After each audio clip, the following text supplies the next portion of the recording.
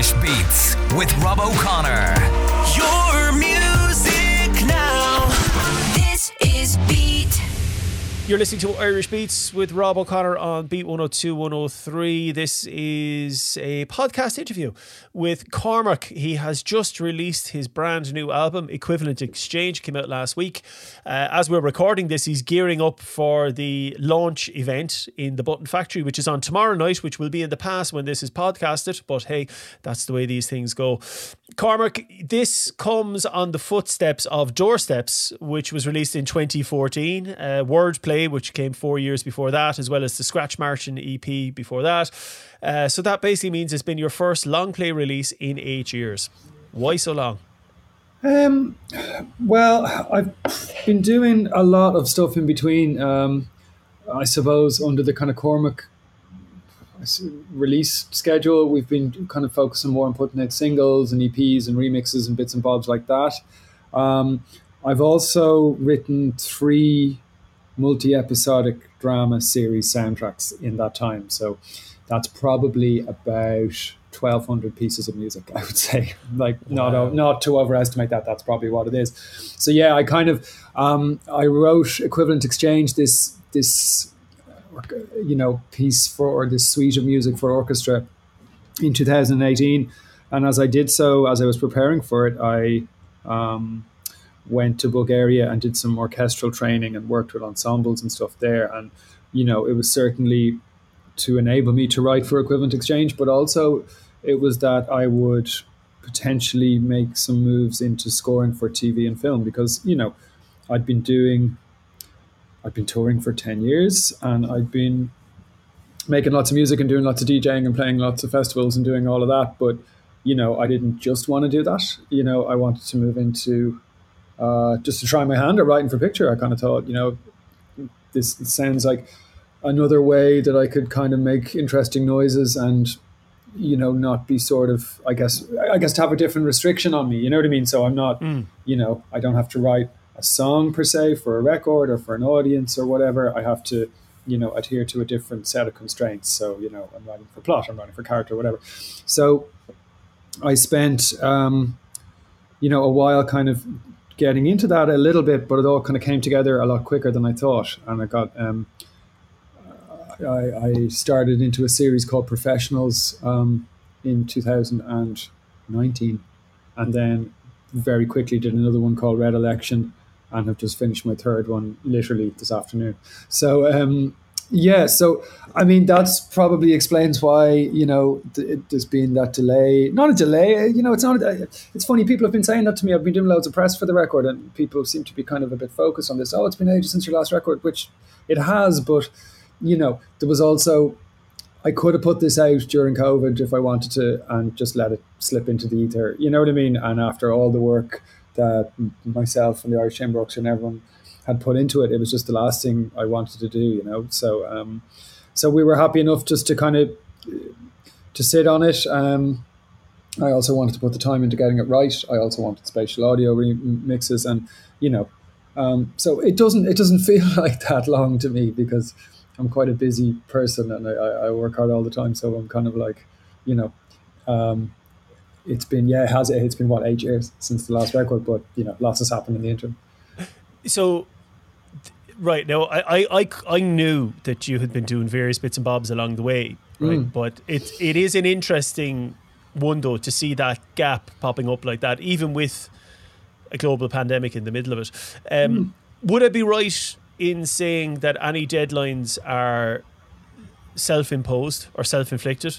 Might be a better way of putting it. Deadlines for putting out records? Yeah.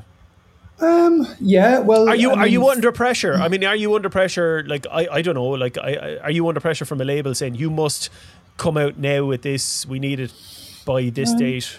I make plans with my management and the team that I have around me, based on what's going on. I'm very much under pressure with the film and TV side of what I do. That's a pressure like no other, or like no other, I should say. That's huge, So yeah, we do make a plan. It's funny. It's like when you put out, like, we're kind of constantly told that people want bite-sized chunks, people want singles, and they want them fast, and they want them often. You know what I mean?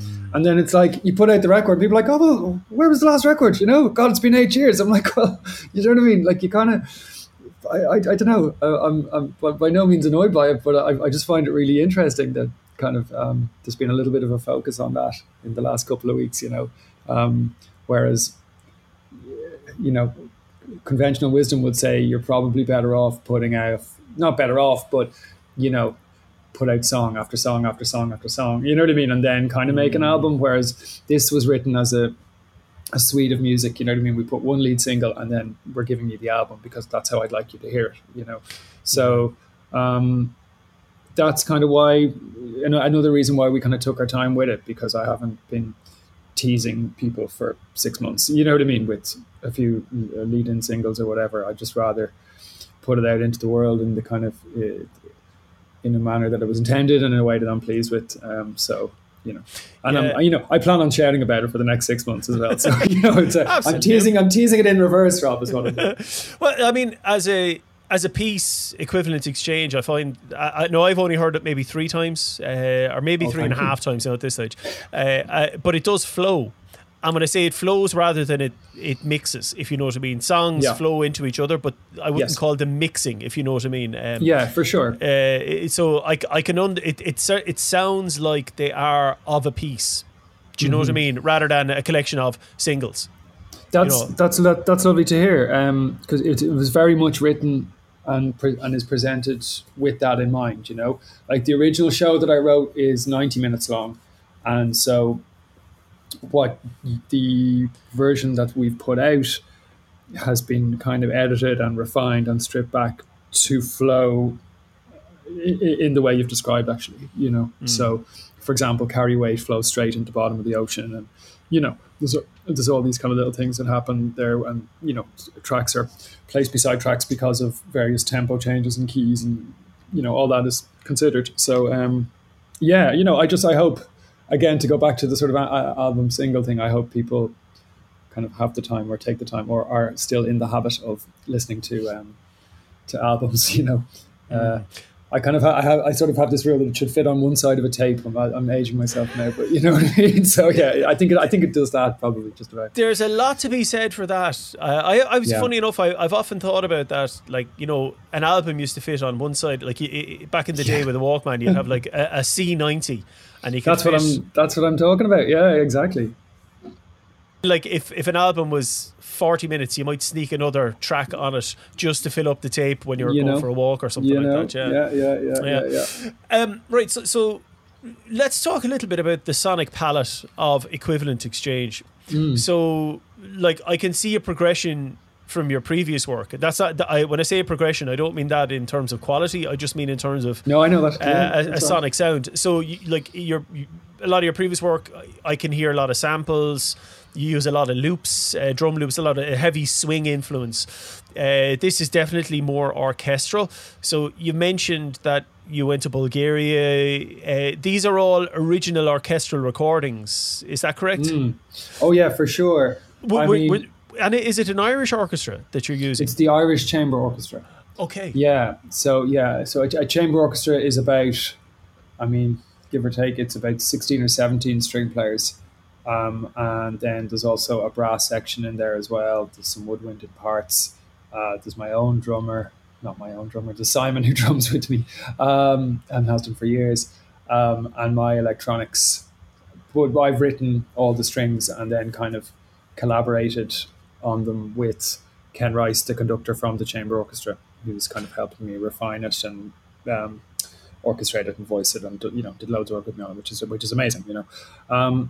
In terms of the progression, I mean, I think if my first record certainly was full of samples, as that was kind of the aesthetic that I still do love, but very much was working with at the time, that kind of cut and paste thing, you know, which is really hard. Actually, it's a lot harder to do and a lot more time consuming. And I know people kind of hear the word loop and hear the word sample or whatever, and there's a certain connotation with that, but it's like, it's a pain in the ass, and it takes a long time to try and kind of recontextualize two different pieces of music and mash them together, you know what I mean, and chop them up and make them kind of work and, you know, make them fit sonically and all of that. So I think because I've always worked with live musicians, on my second record, on Doorsteps, I started just really making my own samples. You know what I mean? Because why wouldn't I? Like, I had, brass sections and singers and rappers and all that were happy to work with me. So I think it really started then. So I think even if you go back to that record, there's far few, if any, samples as in stuff lifted from other records. Very little, if anything. So certainly on this record, I sat down to write this with a view. I sat down to write this record knowing that I had an orchestra to play with. Because it started life as a commission from the St. Patrick's Festival. Basically, Karen Walsh, who's the amazing artistic director of the festival, kind of approached us and said, look, we have Vicar Street, we want to do a closing show. Do you want to try something? And then I kind of had this long held idea that I'd love to try and write something for an orchestra, as distinct from putting orchestral arrangements on my existing music. I wanted to kind of start with a blank page and be like, right, I have an orchestra. So that kind of almost sort of reduced my options in a weird way, which was brilliant, because like if you sit down at the computer and you've got a copy of Ableton, even, like, the possibilities are absolutely endless. You've got everything you need under the hood for 300 quid or whatever it is, So like, I think that can be that can almost stifle creativity a little bit. You know what I mean? Or certainly for me, because I'm into loads of things. You know what I mean? I don't just write one type of music. So I think that's probably why I've written a bit slower, because it's just deciding what you want to write almost. Whereas going into this project, I knew what I had to write for, what musicians I had to write for, what kind of sonic palette I had. So I definitely think that, yes, it's definitely more orchestral, and it's more me kind of being a bit more confident in what I want to put out there and what I want to sound like, And a lot of it was, as I sat down to do it, I was like, right, what do I like? And what is it about other music that I like? You know what I mean? And what are the elements in this tune that I like? And and figuring out that was half the battle. Like, actually, what do I want to do here? Do you know what I mean? Like, and who am I writing for? And why am I doing it? So that was great. So if you're talking about kind of the limit, when I say increasing creativity by putting limits on yourself. Okay, and when you're mentioning there about Ableton, in that, like, you have unlimited tracks, every sound you could possibly think of is there or available to you. Totally. But by going back to the orchestra, helped to... But there's a limit on that. Okay, now an orchestra, you're talking about Irish Chamber Orchestra. It's not like you have 3 instruments.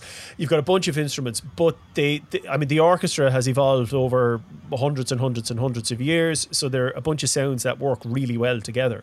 I would almost say it's classical. But so when you're writing those pieces, how do you decide then where the electronic bits pop in? Because surely in the sonic palette, or in the kind of the sonic economy, if you have your strings are operating at this space and you've got your drums down here and you've got your brass maybe somewhere else, how do you decide, well, where am I going to put this in here that's not going to make it muddy? Does that make sense? If you know, it makes complete sense. Yeah, I mean, if you were writing for just an orchestra, you would have the same problems. You know what I mean? Not a problems, but you would be looking at the same conundrum, right? Because if you take a traditional orchestra, like a full, like the symphony orchestra, let's say, if you do any training at all around this, like, you're still looking at the same problems. You know what I mean? You're still looking at, like, how do you put your tuba and your cello, your tuba and your double bass, together? If they play different notes, you have a problem straight away. They're both occupying the same sonic texture. You know what I mean? So the same kind of rules apply when mixing. To answer your question about how do I decide when the electronic elements come in, I didn't write it starting with the orchestra. You know what I mean? I didn't sit down and be like, right, here's the strings, let's start there at all. Okay. You know what I mean? Okay. I kind of wrote, the way I write is I kind of create a little texture. It could be just the tiniest little loop. The little bell loop in the last track on the album, An Equivalent Exchange, is a good example of that. Like, it's a loop, it does nothing. It goes bang, bang, bang, bang. That's it. So it's just a little vibe, and I'll write over that with whatever I kind of think it needs. So to take that track, for example, I wrote the piano chord progression on top of that. And then I probably put some drums in, you know what I mean? And then I was like, right, and you build from there. It might be a little vocal chop, or you start fleshing out some string lines and stuff. So it although I knew that I was going to incorporate them in every track, I wasn't afraid not to use them in parts either. You know what I mean? So that's you need to have that restraint too, So and then just how do I fit it all in? You just kind of make the decision bar by bar, I think that's something as well that making records teaches you, particularly when you mix them yourself, that you need to know when to stop, or there's only so many elements you can put in, and there's certainly only so many elements you can put in at certain registers. You know what I mean? So I like to think I'm getting better at that, but we'll see. It's interesting. I put out if you listen to this on Apple Music or on Amazon and you've got it enabled on your phone and you're wearing headphones, you can listen to this in spatial audio, which is basically a kind of a surround sound. Yeah. And that actually gives me more room. So the whole idea behind this record was that you would be sitting in the fourth row of a concert hall. That's what was in my head when I was writing it. I know it sounds ridiculous, but it's true, right? So I used to go to the concert hall every week when I was learning how to kind of do this, and I'd go to the lunchtime shows, and I'd go and I'd watch bloody anything at all, didn't care what it was. But I'd try and sit around there, and just to kind of, so I'd know where things came from in the stereo stage or whatever, So when I sat down to do the surround sound mix, it's like, wow, you've got all this other room. So just to kind of go back to what you're saying about, not mashing too many things together at the same register, we've a bit more there are more possibilities now to actually get away with a bit more, I think, if we're heading in if as consumers we're heading towards spatial audio. Well, that's an interesting one. I was going to ask you about, I had some questions about the production of the record, and I was going to ask you about spatial audio later, but you've kind of brought it up, so we might as well go to it now. So I mean, spatial audio it's new, but it's not new, because binaural recordings have been around for quite some time. And but I am intrigued with spatial audio, because when I use Apple Music, just for purely economic reasons, because the family plan is cheaper than other ones, and it suits my setup. So there you go. But I remember when they made a big song and dance, maybe it was a year ago, I can't remember, when they brought out spatial audio for everything. And I went through a load of the kind of the demo tracks that they released, and I hated the pop ones, but I loved the classical pieces, and the jazz pieces. I was going to say, did you like the jazz? I think it works really well for trios and stuff, Yeah, exactly. But the pop ones, I didn't like it at all. It took a lot of the. When I say pop, I mean pop, rock, contemporary kind of stuff, I remember listening to it. There was a Bruce Springsteen track, and going, I don't like this at all. This is the other mix is much better. But the orchestra stuff, wow, that was amazing. I think there's a few things there. I think, like, how do I put it? Right, I suppose for me, the first thing is that it's really new. You know what I mean? If you go online, you're like, how to mix in spatial audio course, I don't think it's there. Do you know what I mean?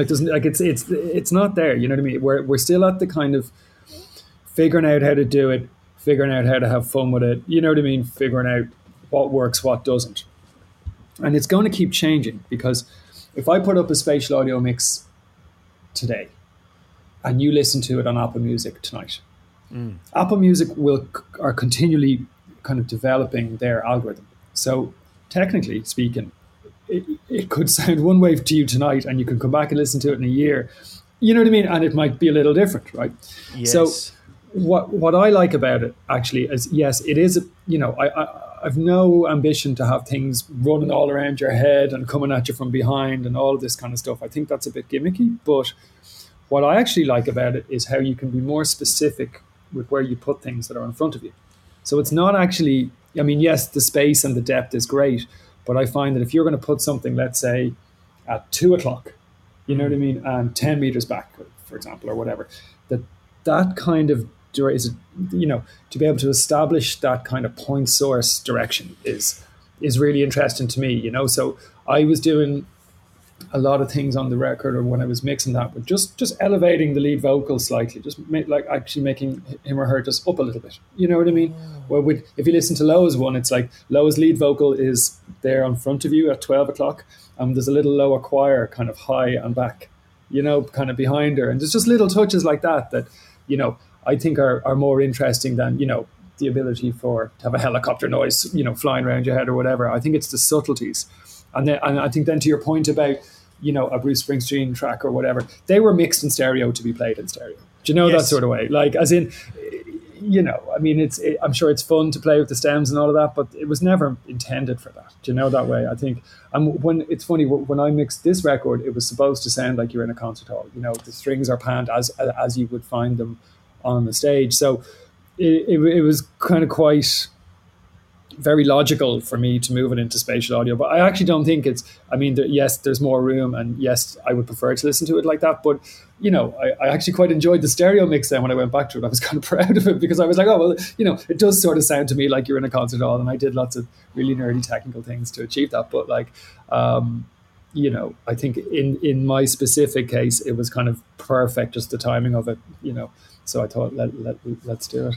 Yeah, that's an interesting one now. So the intention, like the intention of the art or the piece is clearly influences the output in this spatial audio space. I suppose a poor analogy, but it might be one, is, you know, remember a couple of years ago there was all this fad for 3D films, and you know, it was just, I'll be honest with you, I think 95% of the 3D films that I saw were rubbish. There's only there's only two that kind of stand out in my memory as being worthwhile, which were Avatar, which was okay, it wasn't great, but I remember and Gravity. I don't know if you saw that film. I saw Gravity, but they were designed for 3D as opposed to just, oh yeah, we'll just do 3D and do some sort of thing at the end, you know. But that's it. You know, I think it's a bit like it's like a guitar solo or something. You know what I mean? If you listen to a guitar solo for an hour and a half, you know what I mean, or someone scratching records or something, it's not going to have any impact after the first couple of minutes. Whereas I think,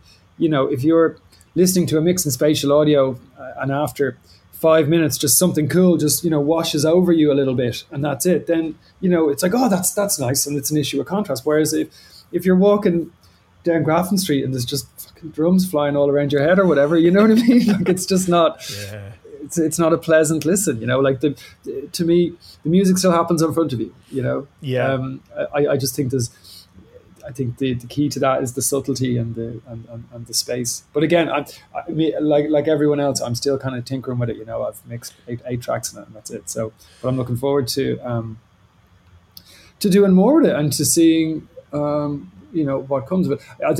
I think with surround sound in general, it wasn't really a runner for commercial music, because it just, you know, who's going to go home, set up 6 speakers, you know, and sit in the sweet spot in the center of your living room for 45 minutes and listen to something. It's now that it's on our phones and that the streamers are making it so accessible. That was the game changer for me. That made it worthwhile. You know what I mean? That everyone has it. I haven't listened to Equivalent Exchange in spatial audio. I like Sean from CWB, Your People. He, like, I was listening to the copy that he sent me, the WAVs, which I'm assuming is a stereo mix, because it is, it is, yeah. So I will certainly be checking it out on. Give it a go. I'd love to hear what you think. Yeah, because they were done. They were done in a hurry. So I'm not able to go back and listen to either stereo or spatial yet. I give it a few weeks. You know? Yeah. Let me ask you about the collaborators that you have. So you mentioned that. Okay, so your work down throughout the years, you have featured collaborators. You featured particularly vocalists, right? Because I'm assuming you don't sing, do you? I am the worst singer you've ever heard. I know I would doubt that very much. But, it's really bad. Yeah. No, I don't sing. No. So you work with other vocalists, and like a lot of people on Doorsteps, but on Equivalent Exchange, there's I see Loa, Jack O'Rourke, Jafaris, Make Hayes, a bunch of people on there. So you mentioned that Equivalent Exchange was a piece for the St. Patrick's Festival back in 2018, was it 2018 you said?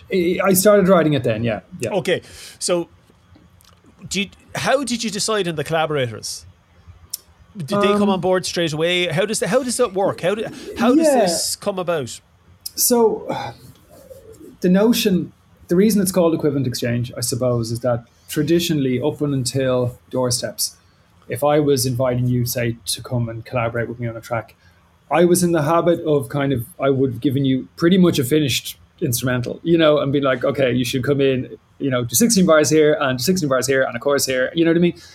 And at the start of this process, I kind of made the decision that I would try and get vocalists and collaborators in at an earlier stage, give them more skeletal, less finished pieces, demos, sketches, whatever, so that I might allow them to have more ideas which would benefit the music as a whole. Do you know what I mean? So I'd be like, write more.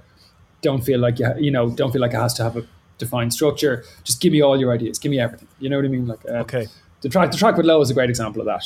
So she just gave me like loads of stacked harmonies. She's amazing and she has a fantastic sense of harmony. And loads of brilliant ideas. So she gave me loads and loads of stuff, and we kind of just edited from there. So in order, the notion of equivalent exchange is that in order to kind of get something new, you kind of have to give something up. So this was me kind of giving up control. To answer your question, how I came about them, Loa was the first person I reached out to, just because I'd heard her and I thought she was amazing and she was very different. And I think that's really what I look for, is someone with a unique sound or a unique kind of just approach or whatever. And generally, I'm a fan of them all. May Kay and I had met at a show, I think, in Cork, and we'd done a couple of bits together over the years and stuff, and we're pals. And who else? Jafaris and we met doing. I did a remix for Saint Sister, and he did the verse on that. So we met doing that, and we were doing a thing for a mobile company in the Olympia during COVID. And he was doing it and as well. And it's my studio is around the corner from the Olympia. So I had him here the next morning. I played him. I kind of shoved headphones in his ears and I was like, look, I have this track. I want you to come in and jump on it. And he came in and he did the track with Loa. And then when he was leaving, he's like, oh, can you play me something else or whatever? And I played him Owns. And I'd been looking for like the right person for Owns for like about 3 years. And he literally was on his way out the door and did Owns in 20 minutes. I actually have a video, to see it. It's incredible. But he absolutely killed it. So we did that. Who else? Shahab and Cheyenne Kuhi, who play, they're Persian Irish guys who played traditional Persian instruments, santur and tar. The tar is like a kind of a lute. It kind of sounds like a banjo. The santur is kind of like a dulcimer. It's like loads of strings stretched across and you hit them with little mallets. They were playing in the Werburg Street Church around the corner from here, not too far from here, and I went to see them one night and thought they were amazing and just approached them, and then they were here the next morning as well. So it's just, I suppose, stick your neck out there and kind of ask and stuff, and I suppose the more you do it, then the more you've kind of built up, you've worked with such and such, you've worked with such and such. People are more likely to listen to you or not be as annoyed with your pestering them. So so look, it's good like that. And would you consider those tracks co-writes? I mean, when you say 16 bars, I mean, do you say to Jafaris, here are the words I want you to rap? No, not at all. Not at all. Or when you say to Loa, you say, look, this is a rough thing. What do you think here? And is there a bit of a back and forth about where the song might go or where the track might go? Yes, of course. I mean, I suppose first to say, I really don't, or I try and not influence the lyric writing or the kind of sentiment. Sometimes a couple of words depending on what it is, but I really, if I'm working with an artist who sings and writes lyrics, I want to let them do that. You know what I mean? Because I don't do either of those things. I mean, I at the same time, I'm not shy about suggesting edits and stuff, but I'm doing this a while, and the people that I'm working with are doing this a while, and a back and forth is always there and is great, and is really welcomed. I think I'm certainly on my side, and I hope on their side too. So I mean, with May Kay and I, we, there was actually, that's an interesting story. The one difference is, The second track on the record, called Always the Sound, my mum died of cancer in 2018, and she just kind of, as we were about to do the show, well, it was just after the show, kind of the first show happened, and as we were about to do the second one. And before she died, she wrote this poem called Always the Sound. And it was because she wasn't able to make my wedding. And that was read out at my wedding. Sorry to be quite morbid, but this is what it is. No. So basically that poem, I took... McKay was here recording something else with me one night, and I took 20 words from that poem that kind of made something to me, wrote them on a piece of paper, and kind of turned around here and just handed them to her. And I was like, listen, I've got this track, you know, and I want you to I'm going to play it to you. She'd never heard it before. And I said, just, here's 20 words or whatever amount of words it was. See what it stirs up inside you and sing. And I'll just loop it. And I think we played it 3 times and just said, just sing me words. Do you know what I mean? And whatever, just go for it. And like Mary or McKay would be, you know, I don't think it's unfair to say, she's experienced grief, you know, I think we live with that in her life as well. And so she understood it, you know what I mean? And we'd spoken about it, and, you know, so it felt apt that she would be cool with that, you know what I mean? To kind of broach something like that. So she sung just a few takes of that, and I kind of going back actually to that kind of cut and paste aesthetic, kind of just chopped up the words and reordered them sort of just as it felt natural to do, you know.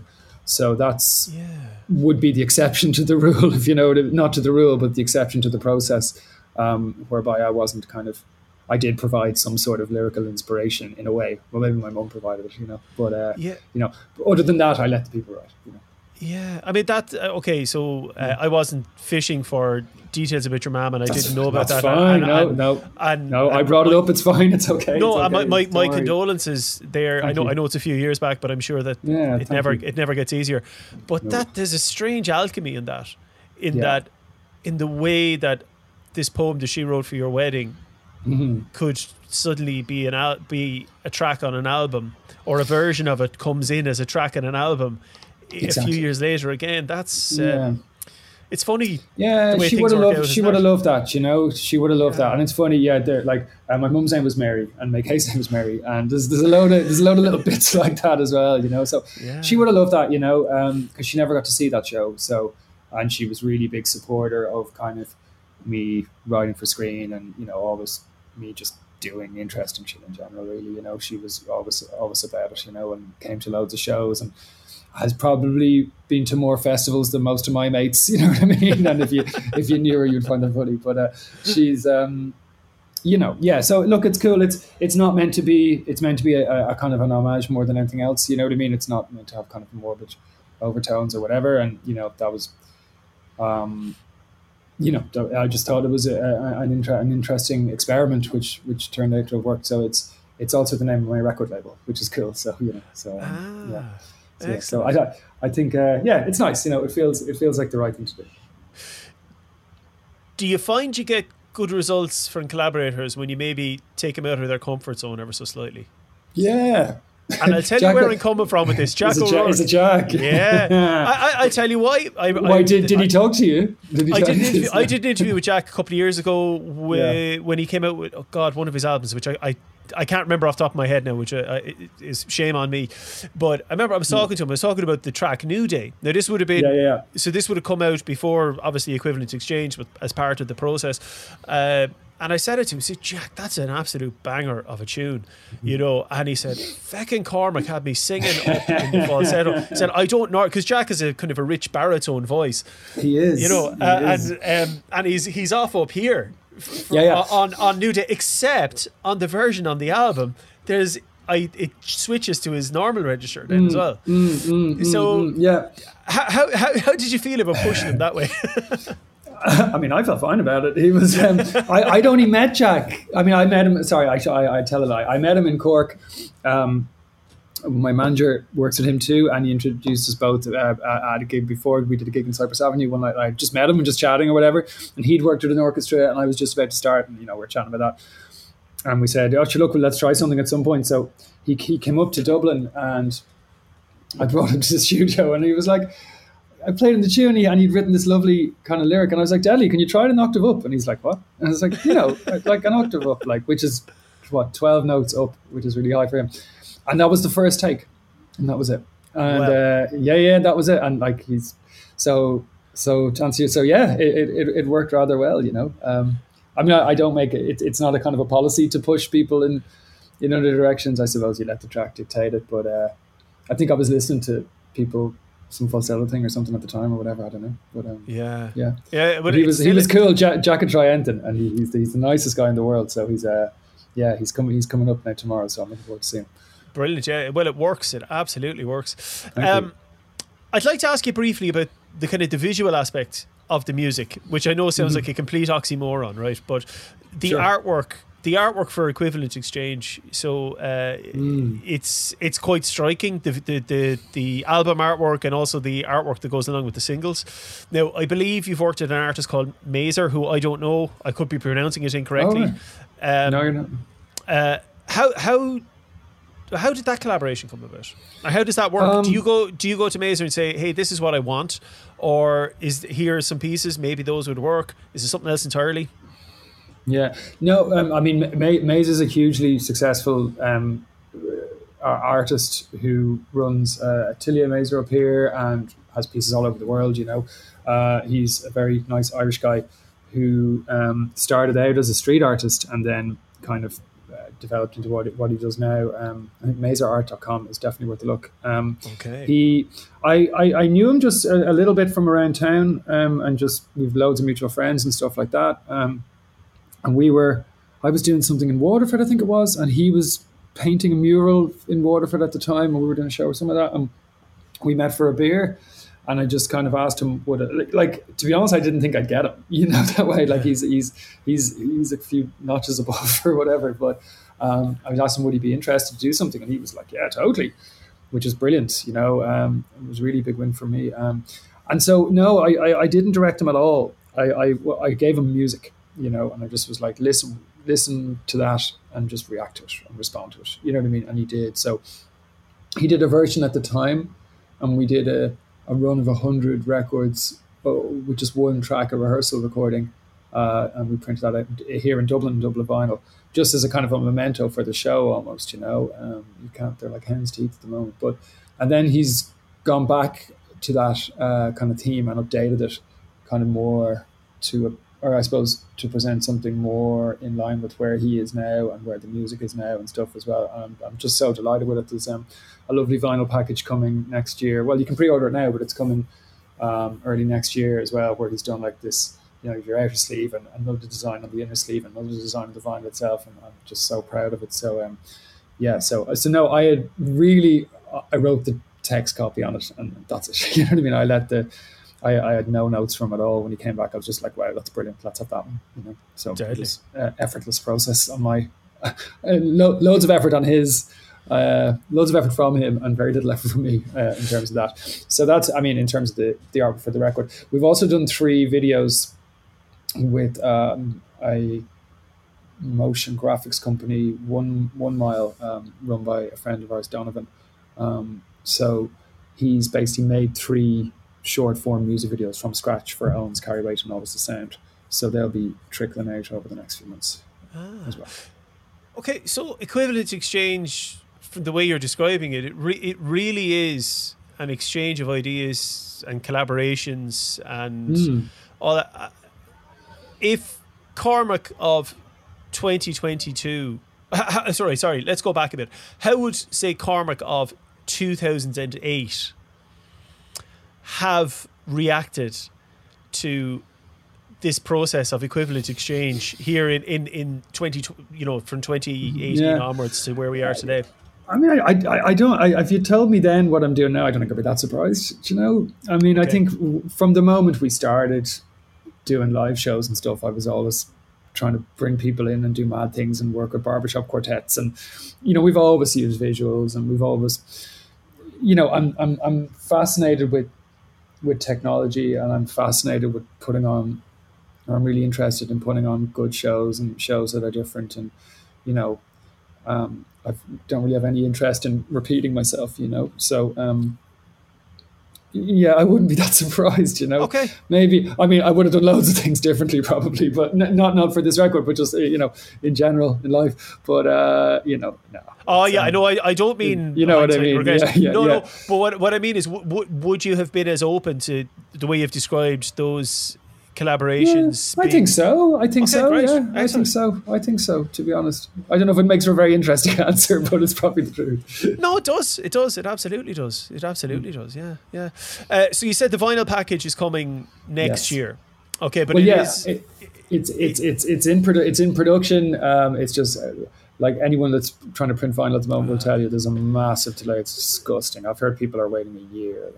So, but we've done the absolute best we can. So we're hoping to have them early January. So you can pre-order them now everywhere. They're on my website, or if you look on my Spotify page, or Shopify, anywhere, you'll get brilliant. Right, so finally, besides finishing off the TV score that I'm taking you away from, you have the gig tomorrow night as we're recording, which will be in the past when this comes out. What's next for Cormac? Next week I'm doing a short documentary soundtrack. It's about 6 or 7 minutes of music for it's for something in the States, and it's kind of all I can say at the moment, sadly. But it's a really interesting piece based in Afghanistan. So I'm doing that, and then, for the love of God, I'm taking a few days off if I can at all. It's been a while. And then I want to, just between now and Christmas, I just want to write some new stuff. I just have a list of, I've been writing loads and loads of music for scores and that, but I haven't got a chance to sit down and write some kind of Kormac stuff, in inverted commas, in a while. So, I've got some new toys over here and stuff that I'd like to play with, and, all of that. So, I'm going to chill a bit. I'm going to have a long Christmas, and then, but yeah, I want to try and, obviously we'll still be working the record. There's going to be a lot of touring next year. There's going to be more releases on my label, which, I'm going to try and finish between now and Christmas, to have them kind of good to go for next year is the plan. Okay. There will be a tour. There will be a tour, though. Absolutely. Okay. Yeah. And we're going to do some summer festivals, and, we're discussions ongoing about that, all the time now, which is great, So yeah, I want to do that, but I do need to sit down for a while. I'm wrecked. Just the amount we've done in the last 4 months is brilliant, and I'm very proud of it. But it's beginning to take its toll a little bit, to be honest. So I'm looking forward to to a beer after the show tomorrow night, and I'll get this thing done next week, and then maybe we'll have a little bit of downtime for a while. But look, all's good. We're healthy and happy, really lucky and really fortunate, and I'm delighted, so pleased that everyone's coming. We've got all the guests coming tomorrow night, which is just amazing, and I'm quite almost emotional thinking about it. You know what I mean? The amount of work that everyone's put into it. So, I don't have a complaint in the world. You know what I mean? So, nothing a night skip won't fix. Oh, good. Or maybe 2 night skip. Yes, well, yeah, maybe. But look, musician moaning is not of interest to anyone. So, it's all good. If anyone wants to find out more, just search for Cormac with a K. Cormac with a K, yeah. Starting with a K, or DJ Cormac, you'll find it online. Yeah. All the stuff is up there.